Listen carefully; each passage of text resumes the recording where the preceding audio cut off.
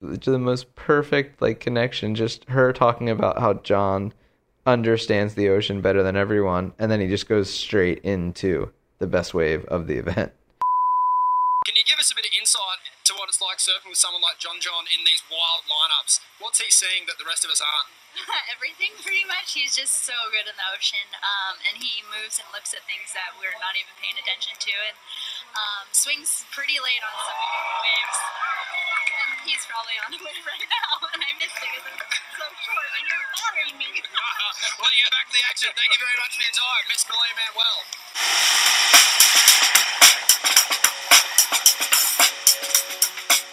Well, Stace Galbraith, King, Lord, and Champion of the Box. How are you, sir?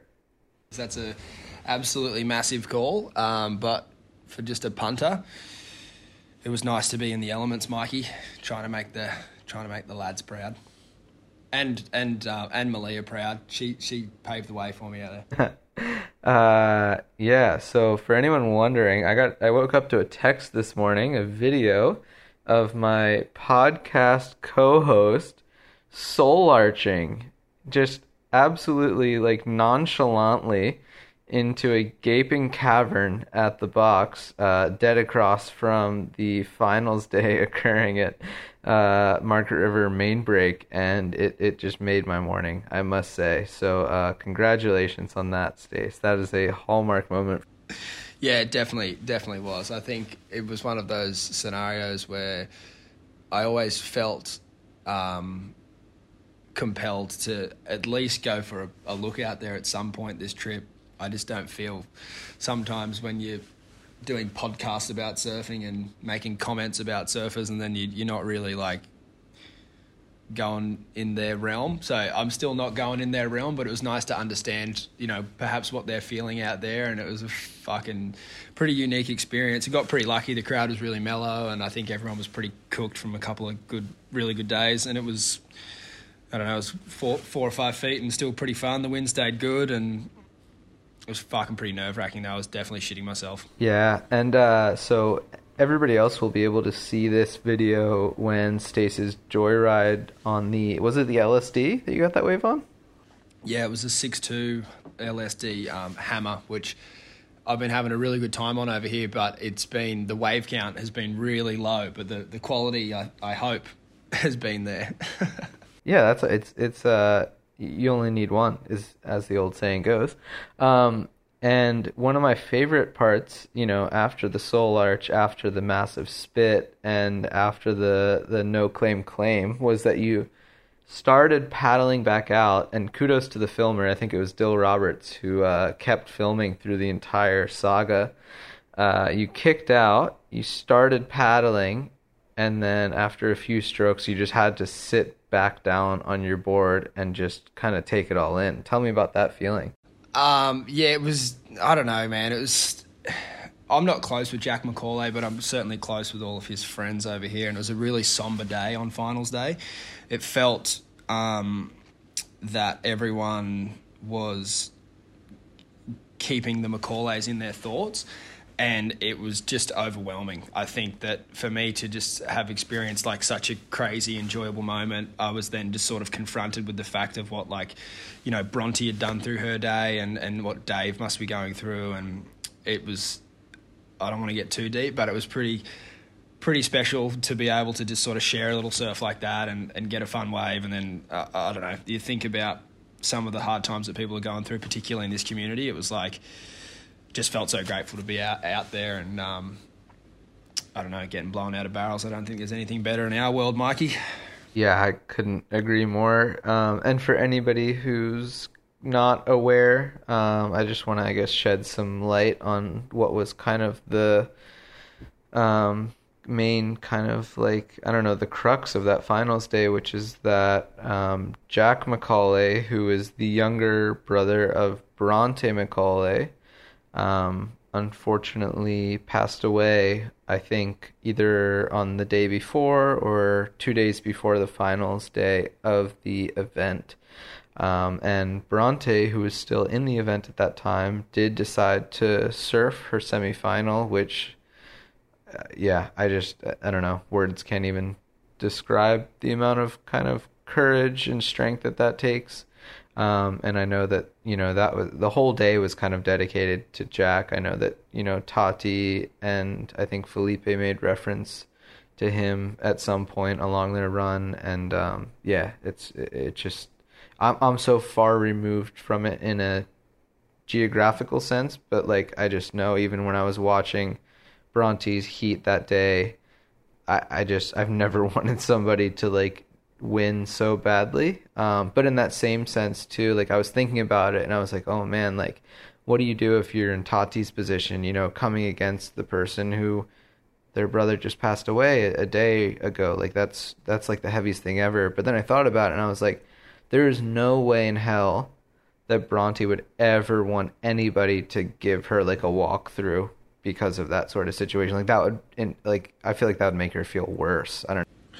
Yeah, I think that like what Bronte showed us, and the whole family, what they're showing us, like with their their vulnerability and their openness to sort of bear their emotions on display for all of us to witness, was nothing short of inspiring. And Bronte's performance was unbelievable.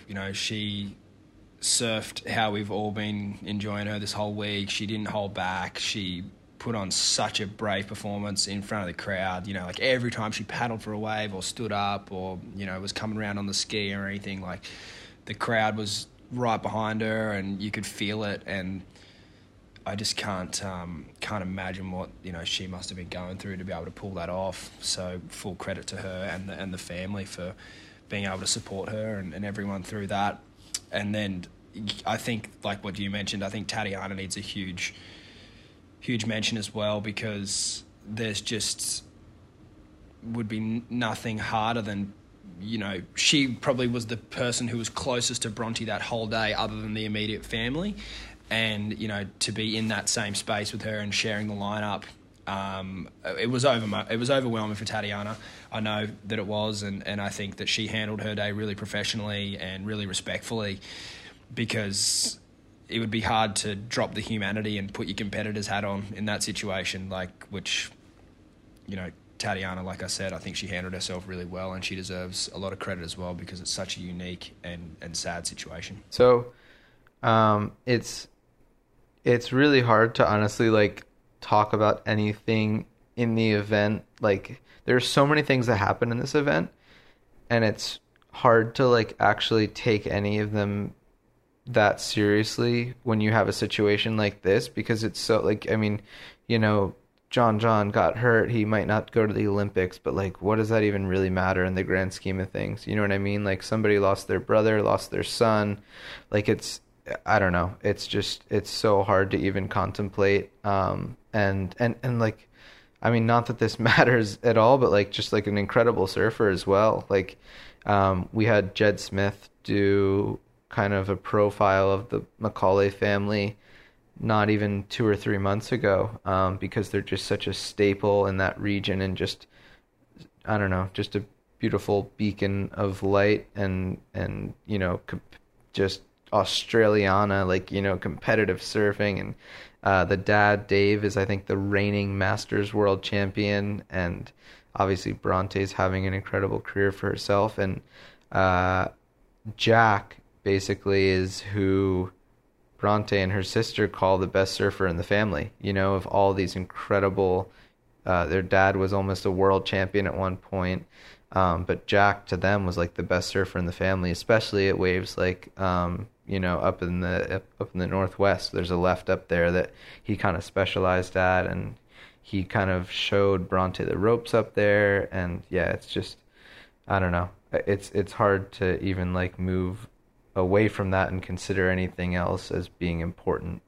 But that being said, there were a lot of really cool and not cool and important things that happened in this event. So I guess we do ultimately have to kind of veer into those. And first and foremost, as you mentioned earlier, kudos to Malia Manuel, who had a proper swing out at the box before the event even ran.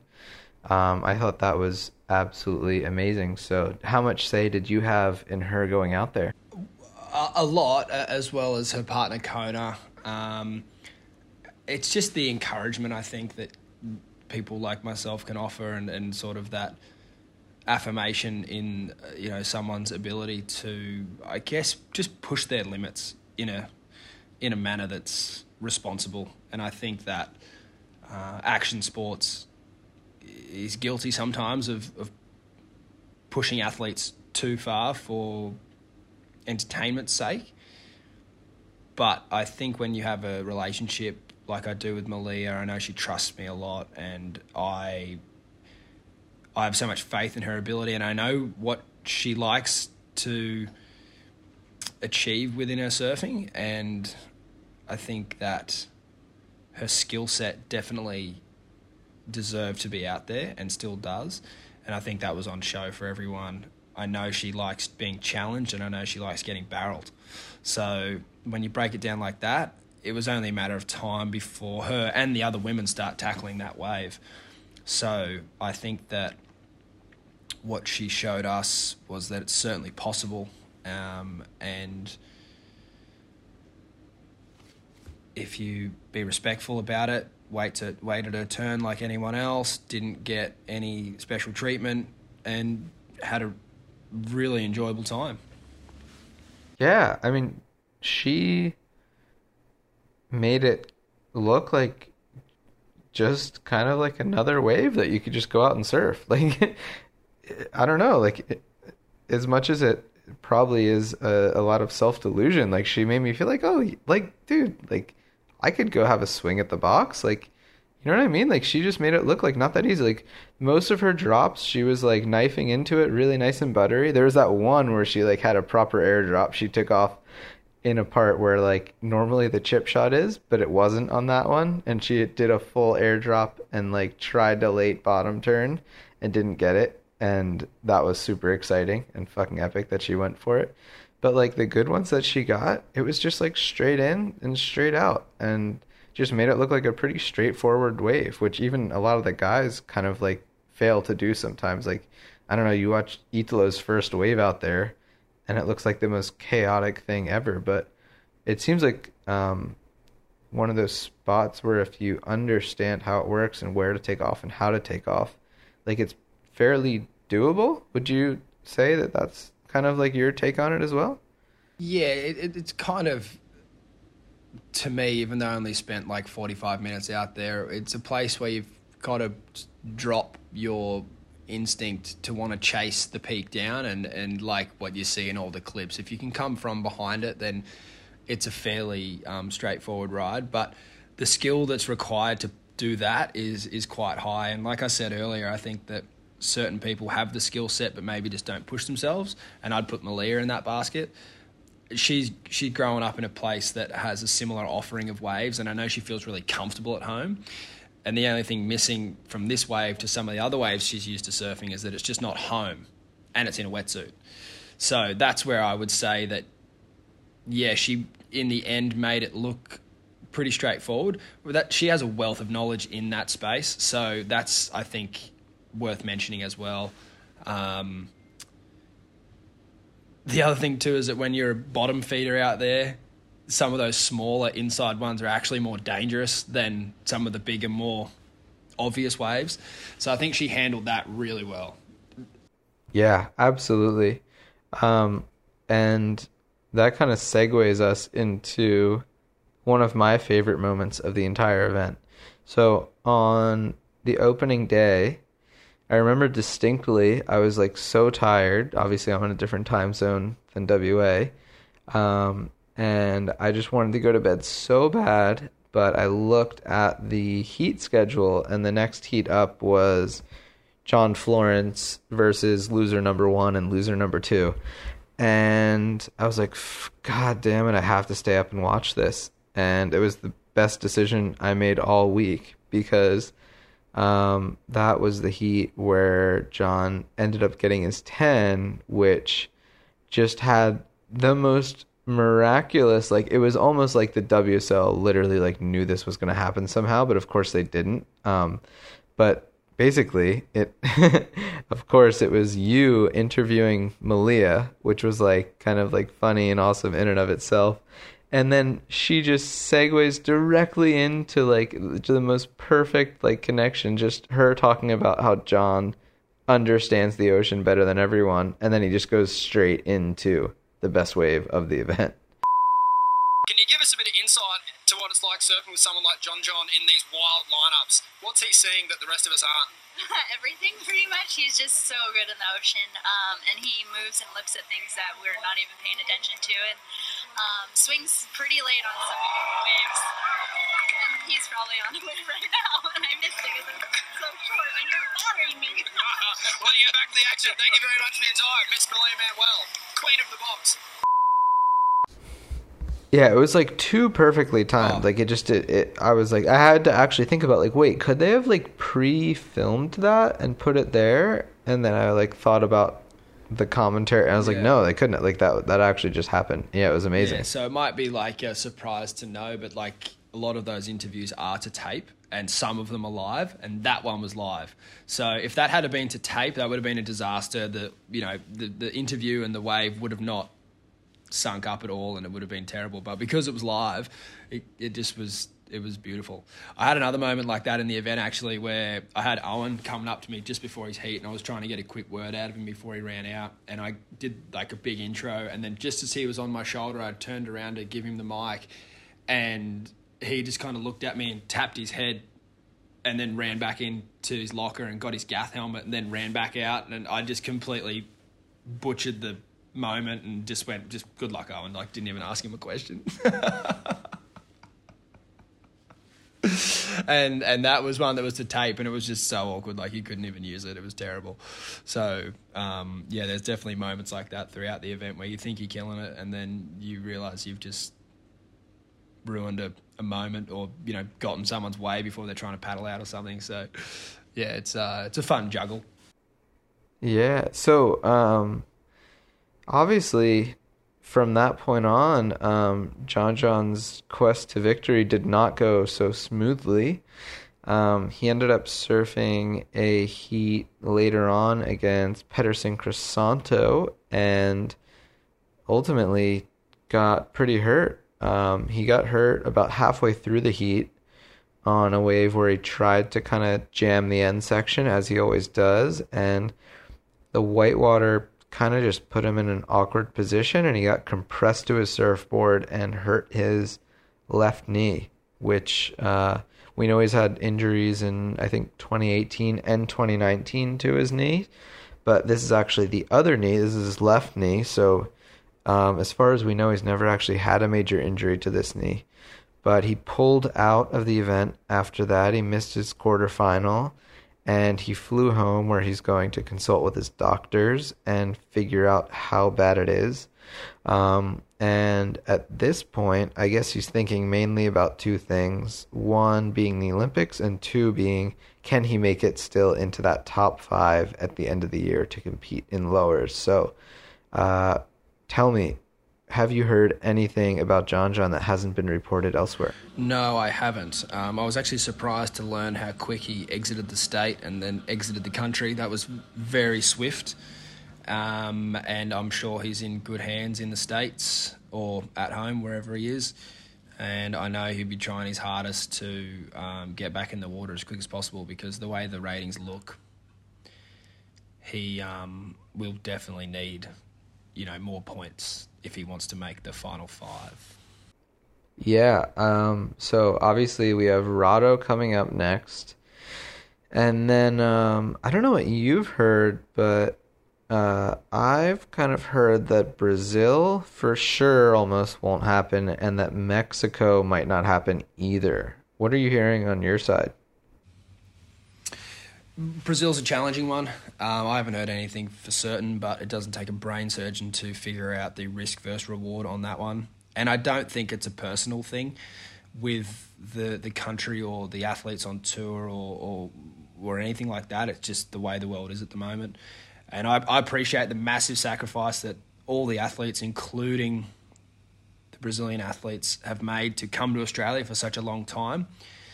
But I just think that where Brazil's at the moment in its handling of the pandemic is definitely giving some people concern, and rightly so. So on that note, I don't believe Brazil is going to happen.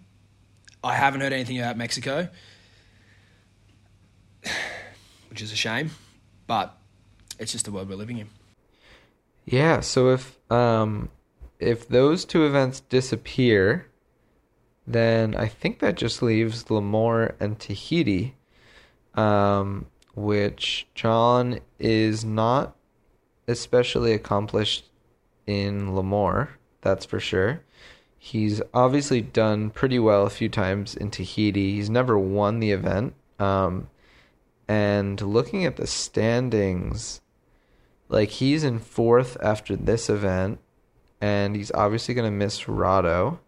I would wager to say that he'll probably lose out of the top 5 after that event. And then, he's also like, if you're John, do you care more about the Olympics this year, or do you care more about the world title, or at least the chance to be in that WSL finals event? I don't like answering on behalf of other people, but if I had to take a stab at your question, I would say John at this point probably cares more about the Olympics, which I feel funny saying that, but it's just the way that it seems that he's, been something he's been obviously aiming towards quite fiercely. He surfed in pipeline with a pretty bad-looking knee just to make sure that Kelly didn't qualify for it. So that's obviously showing his intent there. Yeah, I would agree. Especially if he's not, 100%. He knows the last event is going to be at a wave where he is not especially favored compared to his competitors in regards to the world title, that is. And I also, when the whole John incident happened, we did a bit of deeper digging. And Brendan Buckley went ahead and talked to Brett Simpson, who is, of course, the coach for Team USA. And Brett told us something interesting, that essentially a person who's qualified for the Olympics, they have to pull themselves out.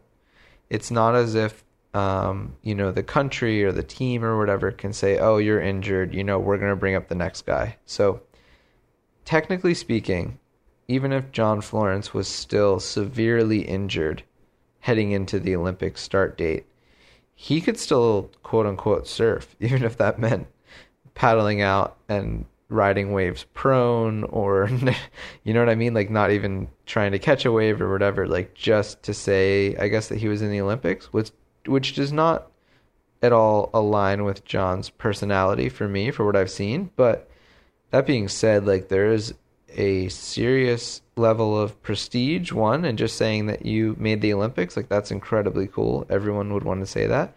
And also, there's a pretty substantial paycheck attached to that as well. And obviously, that paycheck gets bigger depending on how well you do in the event. But I think just as an appearance fee, there is some serious money to be made for these athletes who, as we've discussed before, they have a short window for earning. You know what I mean? So they really do need to maximize. And the Olympics are, as we say, the biggest stage in sport. Well, maybe John won't go, because then he won't have to pay himself a bonus, and he can leave more capital in his company. Maybe that might happen. So this is all a big business strategy for Florence Marine X, which actually, it should be noted, just launched their first line of apparel this week. So yeah, that is a theory. And it does bring to light, again, we mentioned this in the last podcast in relation to Kolohe's injury, but it's really seeming more and more likely that Robert Kelly Slater is going to be an Olympian in his 49th year of life, which is pretty incredible. Same problem, though. He's going to have to pay himself a big bonus. Yeah, I don't know. Maybe all these guys are just going to pull out. It's going to be Seth Moniz and Griffin Colapinto. And they're just going to send Billabong broke with all these Olympic bonuses that probably haven't been built into contracts because they were situated so far outside the cutoff. It's a funny one. The Olympics is something that I'm still at odds with of where I sit on the fence. I just think that for sure there's going to be more eyeballs on it than ever. Does that mean it's better than a world title? I don't think so.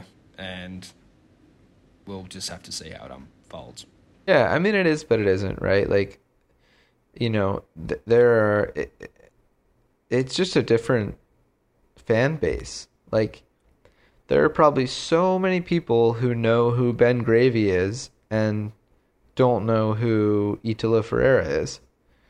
Like, it's you know what I mean? Like, we think of surfing as one thing because we're so deeply embedded in, like, the quote-unquote kind of, like, core culture.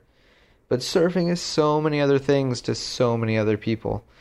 And to some people, the Olympics will be the only thing that matters. You know what I mean? So, yeah, there's no right or wrong, even though we both know that there is a right and a wrong.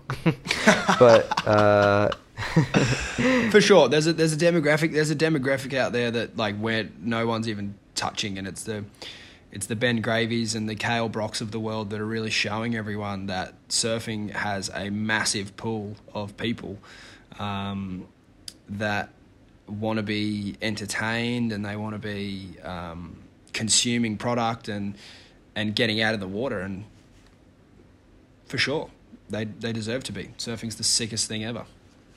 I think that nothing bad could come from Kelly Slater getting a start in the Olympics. Like, I'm all for that. Like, I don't have, like, obviously I think Kelly, you know, assuming everyone was at full health, I don't think Kelly would do as well in the Olympics as Kolohe or John.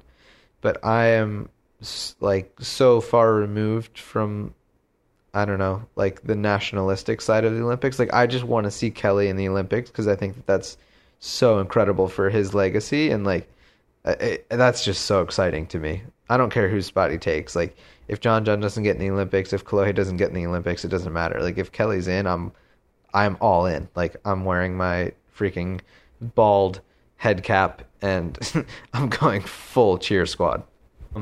So anyway, on the point of injuries, we also lost Ace Buchan from the remainder of the Australian leg, which of course is just one event. But Ace, I believe, fractured a vertebrae. Do you know anything more about that?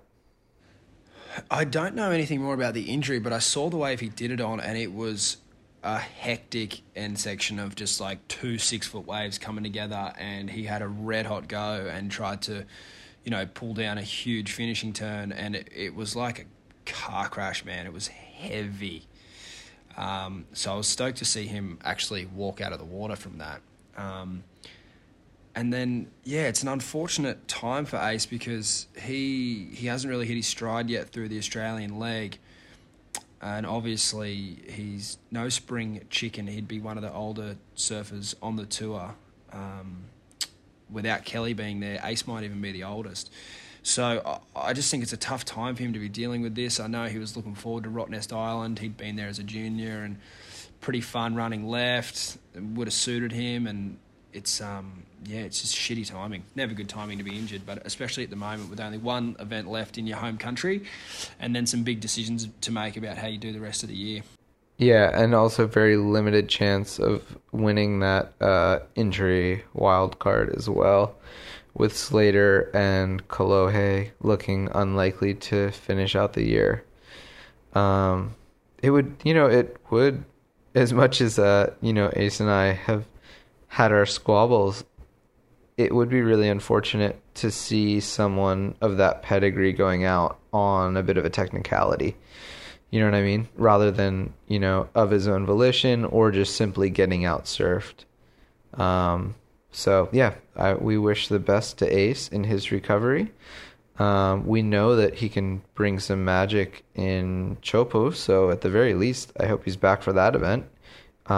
He's won there before, and if he can do that again, I'm sure he can hold his spot on tour. Exactly. He's such a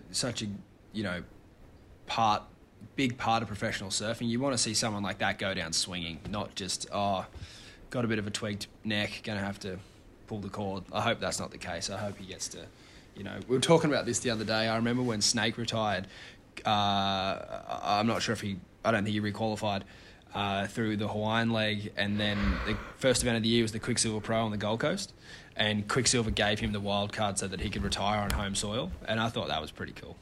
Well, yeah, it's too bad Hurley's not a surf brand anymore, or else that could maybe be a possibility. Oh, true. But on that, oh my God, can we just talk about like the end section at Margaret River? Like it took out John, it took out Ace. I don't know how it didn't take out more people. Like the amount of actually like these surfers must be spending so much time doing squat jumps in the gym because the sections they were able to ride out of were just absolutely incredible. Like I was watching Tati on finals day, that one that she was able to somehow hold on to. Like they're just getting so low and so compressed and going so fast. Like I don't know. That's just like a Totally. Keely Andrew and Isabella Nichols got really flexed on that end section in their heat. Keely basically headbutted it, and Isabella had to rip her leash because it was wrapped around the rock and in the same heat, just to get away from her board and her leggy and, survive. So it's the real deal. And the worst part about it is when you're taking off on the peak out the back, you have no real idea of where your wave is going to end, whether it's going to kind of end up inside the table or on the left-hand side. So it's a gamble, but no matter what happens, if that section's coming towards you and you're doomed either way. If you haven't done a big turn out the back, you have to do a big turn on that end section to just salvage some kind of a score. If you've done a huge turn out the back and you're coming towards that end section with heaps of speed and it's big and ugly, you're just thinking, this is a 9. If I can get to the end of this wave, this is the heat right here. So in no scenario are you kicking out. You are hitting it. And I think everyone did this event where they could. It was, brave. Yeah, I mean, it's like watching like a snowboarder try to outrun an avalanche, basically. Like and you see different techniques too. Like some people go early and try to get that little squirt when the two pieces come together, and they try to like just get that little like shoot out in front. And then other people hit the end section hard enough and try to project out in front of it. And then some people just try to like power straight through the whole thing, which is probably the hardest. But yeah, it's entertaining to say the least. Like it makes what would otherwise be a fairly, kind of like sleepy wave, I guess, like really impactful and fascinating. Totally. Miguel Pupo had a Italo Ferreira Narrabeen moment where in his round 3 heat, I'm pretty sure it was, versus Philippe, he smashed one. Huge turn into this big floater before the end section, landed, was riding out in front of the wave, like completely locked in. He hadn't fallen off his board. And the two sections just came together and just absolutely destroyed him, and there was just no chance of him ever being able to regain his feet. It's just, there's no rhyme or reason to it. You can get there early, you can get there late, but every time it's different, and you've just got to do your best to grit your teeth and hang on. Yeah, it's also just the scariest place to fall, because like you're just getting tumbled for so long if you don't make it out in front of that thing. Like that's the type of section where you're just getting washed for like ever and ever. Unless and you ever. go left, like Geordie Smith versus Julian Wilson. Did you see that? Yeah. Whew, well, I didn't, but not live at least. I didn't get to watch much of this event live, but I did go back through it. And I think one of my favorite parts actually was your interview, which gave much greater context to the situation. Whenever, wherever, Geordie Smith, that's got to feel good, my friend. Absolutely.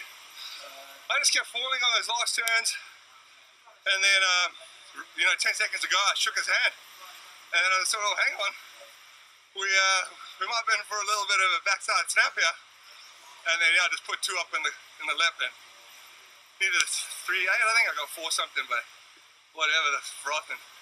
You shook his hand. Yeah. John, Jamie O, pipeline stuff. Yeah, pretty much. I'll take anything to get the score. Doesn't matter if you're in by an inch or a mile, Vin Diesel said. Well, thanks, Vin. Yeah. Talk to me about the start of that heat. You waited 12 minutes to get your first wave. Julian with a couple of scores on the board. We obviously happy to let that play out.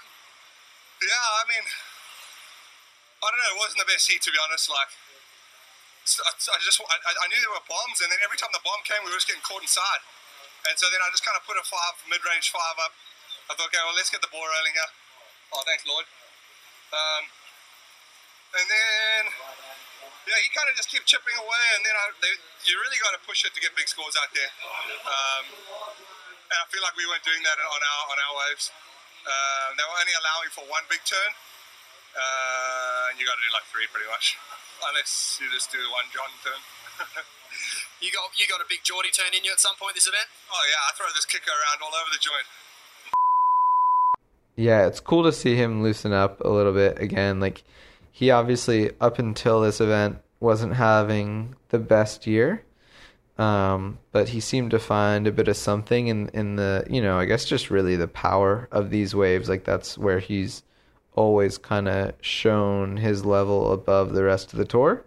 He's just a bigger guy, you know what I mean? Like, and obviously super talented and techie as well in the small stuff, but it's just, how do you compete against someone like Italo, you know what I mean, when it's 2 to 3 foot beach break, and when it gets to like a proper 6 foot face with some wind, and he's just able to like power these waves more than most. So I love seeing that come out, and I love when Jordy gets cocky. When he gets cocky, it's the best thing ever. Yeah, it's so good. And I think, on that we've got to segue into Philippe. Obviously Jordy getting second to Philippe in the event, and Philippe's record in finals is just so unbelievable. He's 8 from 9. And the way he's only lost one final in his life. And that was to John at Bells when it was 100 foot, and, he still put up a pretty good fight. Wow. It was so nuts, man, how he builds into events so well. I actually think Jordy has got a similar attempt at trajectory, although even Jordy would admit that he scrapped through a few earlier.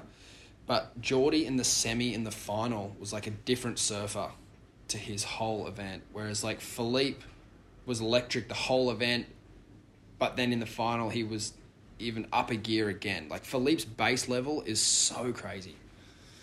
And I just respect his turn surfing so much. Like, his speed and power to size is... Yeah, I agree. And I mean, like, I guess kind of used him in the last podcast as an example of someone who was a bit lighter and who couldn't quite generate the same speed in bigger waves because of that. But I think he showed here that, I mean, it's hard to say this without really seeing him through the latter stages of the event, but it feels like he probably could have even like competed with John a little bit. Like, it's a different type of surfing. John's turns are longer, certainly, and he's pushing the rail still a little bit deeper into the water. His board's a little bit more on an angle, but Felipe's turns are so sharp and just punchy, and it just feels like he's just absolutely ripping through the lip. Like, even in that final against Jordy, like, Jordy's turns were great, but Felipe's just have this spark to them that's just kind of like nobody else is really doing that. Yeah, I think it would have been a really good, entertaining, matchup should have Philippe and John ever met, whether a semi or a final or whatever. I think that they're the two sort of standouts for me, front side anyway, that you could have point of difference, like with John going kind of fast and long in his turns, and Philippe kind of going still quick but a bit more up and down and a bit tighter. It would have been a good discussion as to what you prefer. I still think John obviously has the edge, but Philippe was looking really competitive and really fired up. I think it would have been a cool battle. And then we'd be remiss of us to leave Gabriel out. He really showed his class, I think, across those two bigger days with how he manages the ocean and the way he generates scores. He had a posted interview where he said that he rode the same board for the first 2 heats. And the first 2 heats, the size difference in the waves was half the size. The first day was massive. He said it was the biggest waves he'd ever seen in a heat. And then the next day he rode the same board when it was half the size. And to me, that just blew my head off my body. When everyone's running around grabbing their 6.4s or whatever, basically him and John were just riding such small equipment. It was nuts. Yeah, well, that shows, kind of 2 things. One is just their ability on a surfboard, which you kind of just can't even control for that to a certain degree. Like, you can scrutinize surfing as much as you want, but some people's just sheer ability to ride a surfboard is inexplicable, and it's like, even like thinking about it too much is almost just like a worthless endeavor. And those are 2 of the few guys in the world who really fall into that category for me. And 2 is just like a true confidence and affinity in a piece of equipment. And I think a lot more surfers can relate to that, even everyday surfers. Like, we've all had boards in our lives that we just feel like we're so connected to, that even if it's not necessarily made for a certain condition, we'd still feel better on that board than we would on a board that was theoretically designed for the conditions on a given day. So yeah, for me, it's probably a mix of those 2 things that allowed Gabby to do that. I'm going to sprinkle in paddle power as well, because the speed at which those swells were moving on the first day, you could feel it from the stairs. I couldn't imagine what it would feel like in the lineup. My sore toe was just flared up that day, so I didn't go for the Arvo surf. But yeah, it was fucking 100 foot. It was so big. Fuck, it was big. Holy shit. And the thing with Margs is that, like, it breaks further out, and like some big waves around the world or whatever, they kind of get a bit mushier or whatever, but Margs, as it breaks further out, gets steeper and more tubing. Like some of the lefts, which were unrideable, but they had like these moments of, top to bottom barrel that was so wild. Like the wave that Jaddy fell off on was fucking nuts. Yeah, and I just, my observance of this event was mostly just through the heat analyzer. So I'm just going from heat to heat, mostly just clicking the green dots, the waves that matter. So my perception is definitely not like what yours would be or anybody who watched the whole event would be. But that said, I remember on that first day when I was clicking through, and guys were doing good, kind of like nice big beautiful S turns and all that, but it just felt like the way Gabby was attacking the lip was just on such a different level. Like, he just looked so confident, so far from timid. Like, whatever the opposite of timid is exactly what he was, and that was... Aggressive comes to mind. Don't know if it's the exact opposite, but he's just aggressive. He hasn't... Yeah. Yeah. Yeah.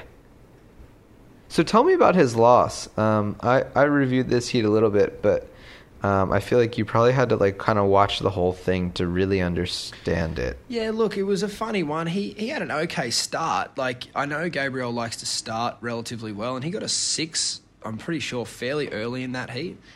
And then, he couldn't find a 4 for whatever the rest of that heat, which... I'm not too sure. It's hard for me to have an opinion on it because I spoke to him after on the webcast, which they didn't run that interview till later in the day. But he just said he woke up not feeling human. Just said, he woke up, said he's feeling a bit funny, and then he kind of, mentioned that, hey, I'm human, and just today wasn't my day. I was going to say, what did you mean? He said he woke up not feeling human. That was going to be a really interesting talk. Well, it still kind of caught me off guard because someone of his level, he doesn't wake up feeling off very often. And even in that situation where he wasn't like so far behind or anything like that, he even had a little wave there where I thought he probably could have grinded out a 4, a couple of cutties and a big end section hit, who knows, but he just decided to kick out. Seth had a couple of opportunities. If I'm critical of Seth's performance, I think it would be he knew he could probably just get 2 5s and get it done. And he certainly surfed that way. Seth had a big moment at the start of the heat that he fell on, which would have been really cool. But then other than that, Seth sort of just got the job done, nothing too crazy, and it was just a pretty normal kind of a heat, really. I think probably if Gabriel had his time again, he might look to try to maximise one of those waves where he thought didn't have the potential, but just with, you know, the clock counting down, you just ride the thing, and given his talent, his 4 for him is doesn't take too much. So yeah, it was it wasn't a crazy heat by any stretch of the imagination, but I was stoked to see young Seth get up and get a result, because he certainly needed it coming into this event. Yeah, and, you know, ultimately that brings us to the current leaderboard, and we have 3 Brazilians on top. Are you at all surprised? I am not surprised at all. I'm actually surprised to see Filipe win his first event. I would have thought he would have chalked up a win by now. So, yeah, I knew he was going to do well through this Australian leg, but I didn't see it coming at this one. So, yeah, I'm not surprised at all. Yeah, do you think, is he maybe maturing, I guess, is like a nice way of saying it, but, like, you know, before he was seen as like the best small wave guy, but I think we saw in Narrabeen and Newcastle that probably Italo and Gabby maybe have a bit more of that quick twitch, at least for the air stuff going on right now. But as far as like those rail turns go, like, I mean, frick, man, like he's come such a long way since when he first got on tour and was like doing these little flicky tail throw things on every wave, and like now he's one of the top 3 rail guys on tour. Like, it's pretty cool. For sure. I think that, like, he still has that small wave fibre in him. He lost his heat in Narrabeen with a few things that he's sort of out of his control. He broke a board going for a big air, and then you know, I think he lost to Freddie maybe, who just surfed a really, really clever heat. Or he might have lost to Connor Coffin, I'm not too sure. But he certainly seemed to do everything within his control to get through it. It just wasn't his day. And then, yeah, Newcastle, he had a crazy heat there. I think he obviously lost to maybe Italo when it was out the back and not really small. Probably better suited to him than Italo, I would have thought. So it's like he hasn't been going bad. He got a 3rd at Narrabeen and a round 3 a 3rd at Newcastle and a round 3 at Narrabeen, and then a win here. So I guess I'm being pretty hard on him. He's certainly finding his rhythm. Yeah, and I would say a good result at Lemoore is all but inevitable for him. Chopo obviously is not exactly his forte, but I think he should have enough points by then to solidify his place in the top 5 regardless. He got 3rd there one year. He's coming a long way since early days. Yeah, fair enough. So it's all kind of lining up for, I mean, we've talked about this since the beginning of the year, but with that final event at Lowers, like, if Felipe's gonna have a year to win the world title, frick, man, I mean, if I'm him, I'm looking at this as like, I really need to like commit to this, because he's had chances before, but with that last event at Pipe, it was always going to be hard for him. Definitely, and I kind of tried to get that out of him at this event. Obviously, I think every athlete's just going to say one event at a time, one heat at a time, one wave at a time, but for sure he's looking at that end of the year going, this is my time. For sure he knows that. And then, you know, it's going to be interesting to see how Geordie can position himself prior to Tahiti, because we know that the wave pool doesn't suit his frame. Rottnest isn't really known for its large waves and power.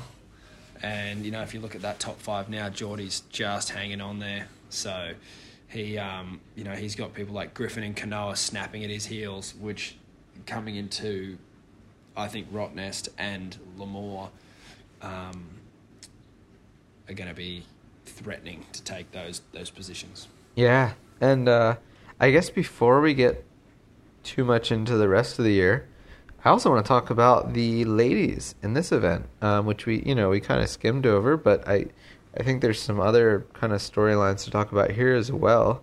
What would you say was the big takeaway for you, other than our picks on actually both the men's and women's side getting decimated early on? We got decimated, absolutely decimated. The takeaway for me was Steph Gilmore finding some grit again. She, 3 heats in a row, including the final, was behind, needed a big score, and got a big score. In the final, it wasn't enough to turn the heat, but in the dying moments of 3 heats in a row, she needed to turn the heat and got, one heat she got a 9-4, the next heat, I can't remember, but it was a big score, and then in the final, her last wave was an 8-1-7. So to see her with that kind of attitude and resilience to keep her head in the game was really refreshing to me, because I've watched her in so many heats just kind of throw the towel in when we all know how talented she is, and if she stuck to her guns and found the right wave, she's always a chance, and I think she showed that in this event. So it was cool to watch that all go down. Yeah, did you ever notice that resilience has a striking resemblance to Brazilians? There was certainly a lot of Brazilians at this event. They were brilliant. Yeah, and the cool thing about Steph is that even when she is like quote unquote, getting a bit gritty and digging deep, is her surfing still just looks so beautiful. Like, she never looks like she's actually like grinding, some of those big scores. Sure. She got a wave against Nikki that speaks to that. She was they were both had a bit of a false start, her and Nikki. Nothing was really going on. Steph took off on like a pretty shouldery wave. We were all watching her paddle in going, oh, what's she doing here? And she did this huge fade and like made a fat wave steep and proceeded just to let go of like 3 variations of, carving maneuvers that got her a 7-1-7. And for anyone else, that wave was a 4. And so she has that ability, and it's good to see her, dig deep and use it. Yeah, I'm curious because Steph was, I actually hate this term because it's so overused, but I guess it would actually apply here. She was just such a phenom when she was growing up. Like, she was just so much more talented than all the other women and just won so easily that I don't think she, and correct me if I'm wrong, I could be totally wrong. She could have been training every single day of her life, but it just didn't seem like she had to focus super hard on optimizing her body or whatever like that. But nowadays, all the best women in the world are in the gym regularly, trying to get stronger, trying to get more flexible, trying to get fitter, whatever it is.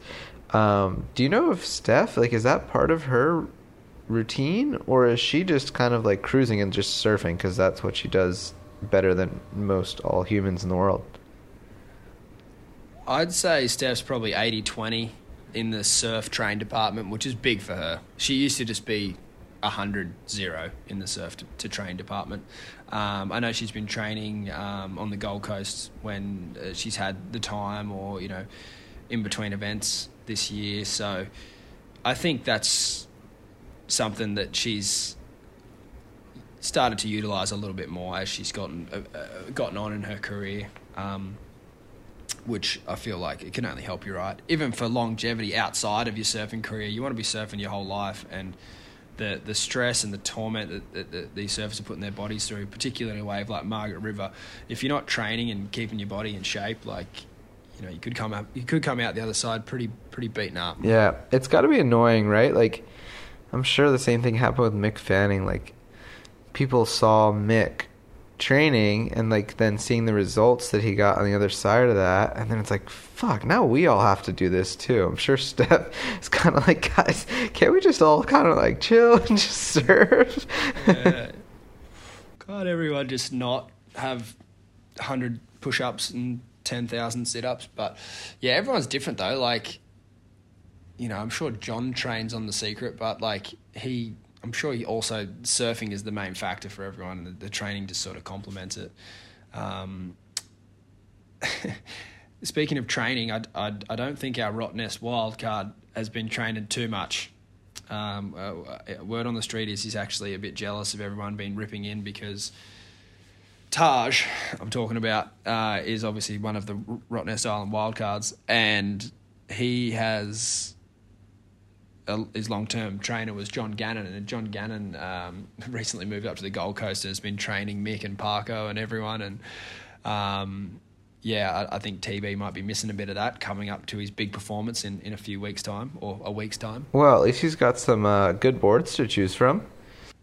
I think he does, actually. I think he's got a couple that he might like. We'll have to wait and see. Wonder if it'll be the red rail, the white rail, or the yellow rail. We are very excited to see Taj competing in the Rottnest event, alongside some other wild cards as well, as we've had some injuries previously noted. So I know Liam O'Brien is going to get a run. I know Cale Walsh is going to get a run, which that's pretty exciting because he's just a very... What would be the best term for Cale? I think he's like the perfect wild card. Yeah, he is. He is a wild card. Yeah, he really is. Yeah, I don't think you can expect him to try and sit on anyone. Like, he's just going to go for it, which is exactly what you want in a wild And card. Isn't that right at Rahdo? Isn't there kind of like a right closeout air section that he could just tuck himself off? Yeah.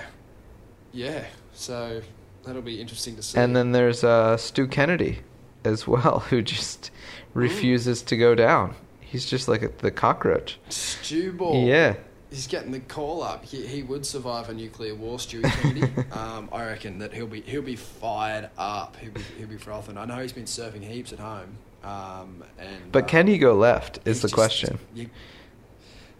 Being from Lennox Head, going right is obviously his forte. But Stu Ball's got a pretty nice backhand on him. I think he'll be fine. Yeah, right. Okay. Before we leave the women, I also, again, want to congratulate Tati, because I just go back to, again, that interview she did in Newcastle where, she kind of put herself on a bit of a pedestal saying, like, yeah, I'm surfing really good. Like, honestly, I feel like I deserve to make that heat against, I think it was Isabel Nichols at that point. And it was just pretty ballsy thing to come out and say. And she's backed it up now with a second and her first win in like 5 years. So I love to see that sort of confidence from like anyone, especially when you can back it up. For sure. I think we gave her, the credit she deserved earlier, but I think another pat on the back for Tati is due. And the surfing she did was incredible. Like, getting upside down on that end section multiple times and hanging on for dear life on a few of those occasions, and she's the champ, undisputed. Although I rewatched her heat with your pick for the event, actually, Tyler, and I thought that either Tyler was getting way underscored or Tati was getting way overscored. Like, I don't know. Did you watch that heat? That was like one of the few heats that like seemed a little bit weird to me. I thought, I know what you're trying to say there. I just think there was one wave of Tyler's, if I recall correctly, where she sort of had to make like a calculated decision to sort of get away from the end section nice and early just to make a completion. And I think that sort of left a few points on the table. That's all I remember about that heat. She completed the ride, but instead of getting like an 8.5 for maybe bashing the lip, I think she got like a 7.5, and I think that was sort of the difference. If she bashed the lip, she probably would have fell, but she ended up losing the heat anyway, so it might have been nice to see her try. It was kind of in quick succession. Tati got a big score, then Tyler got a big score straight behind her, so she wasn't to know that she was in requirement of a big score. So she was probably just looking to, get one on the board. But I think that sometimes, you've got to make a judgment call, and she went for the completion, and she still got a nice score, but it didn't end up being enough to turn the heat. Yeah, so overall, another, I would say, successful WA event. It just seems like that place always has waves. Like that event is never disappointing by any means. Like, there's always waves, and there's always some sort of drama somehow too. Like, it's a very exciting event. We always end up getting a lot of like news stories out of it. So I'm a fan. For sure. It's super wild and raw, and the waves, there's everywhere to go. If you've got someone that can point you in the right direction. There's heaps of good times to be had. I think it would be remiss of us to not mention Willow Hardy. She absolutely charged and did the family proud. Huge future for her, and it's awesome to have these events in these parts of the world to, give the kids something to aspire to. And, Margaret River's a big surf community, but it's essentially a pretty small town, and the surrounding suburbs, so it's cool that they get their, slice of the top surfers every year to keep everyone in check with where the top level's at. I mean, I know I've benefited from it hugely, even just from like a growth perspective with whatever surf career I was in at the time. Seeing the Quickie Pro come to town every year was so eye-opening, because you have your local heroes, but then you see the world's best and you're like, oh, okay, that's where you need to be. So I think for young people like Willow, it's awesome. It gives them such an eye-opening opportunity for them. Yeah, absolutely. And, speaking of which, I think Willow's 14. We have a bunch of similarly aged girls right now down in Costa Rica performing as the Stab High Ladybirds.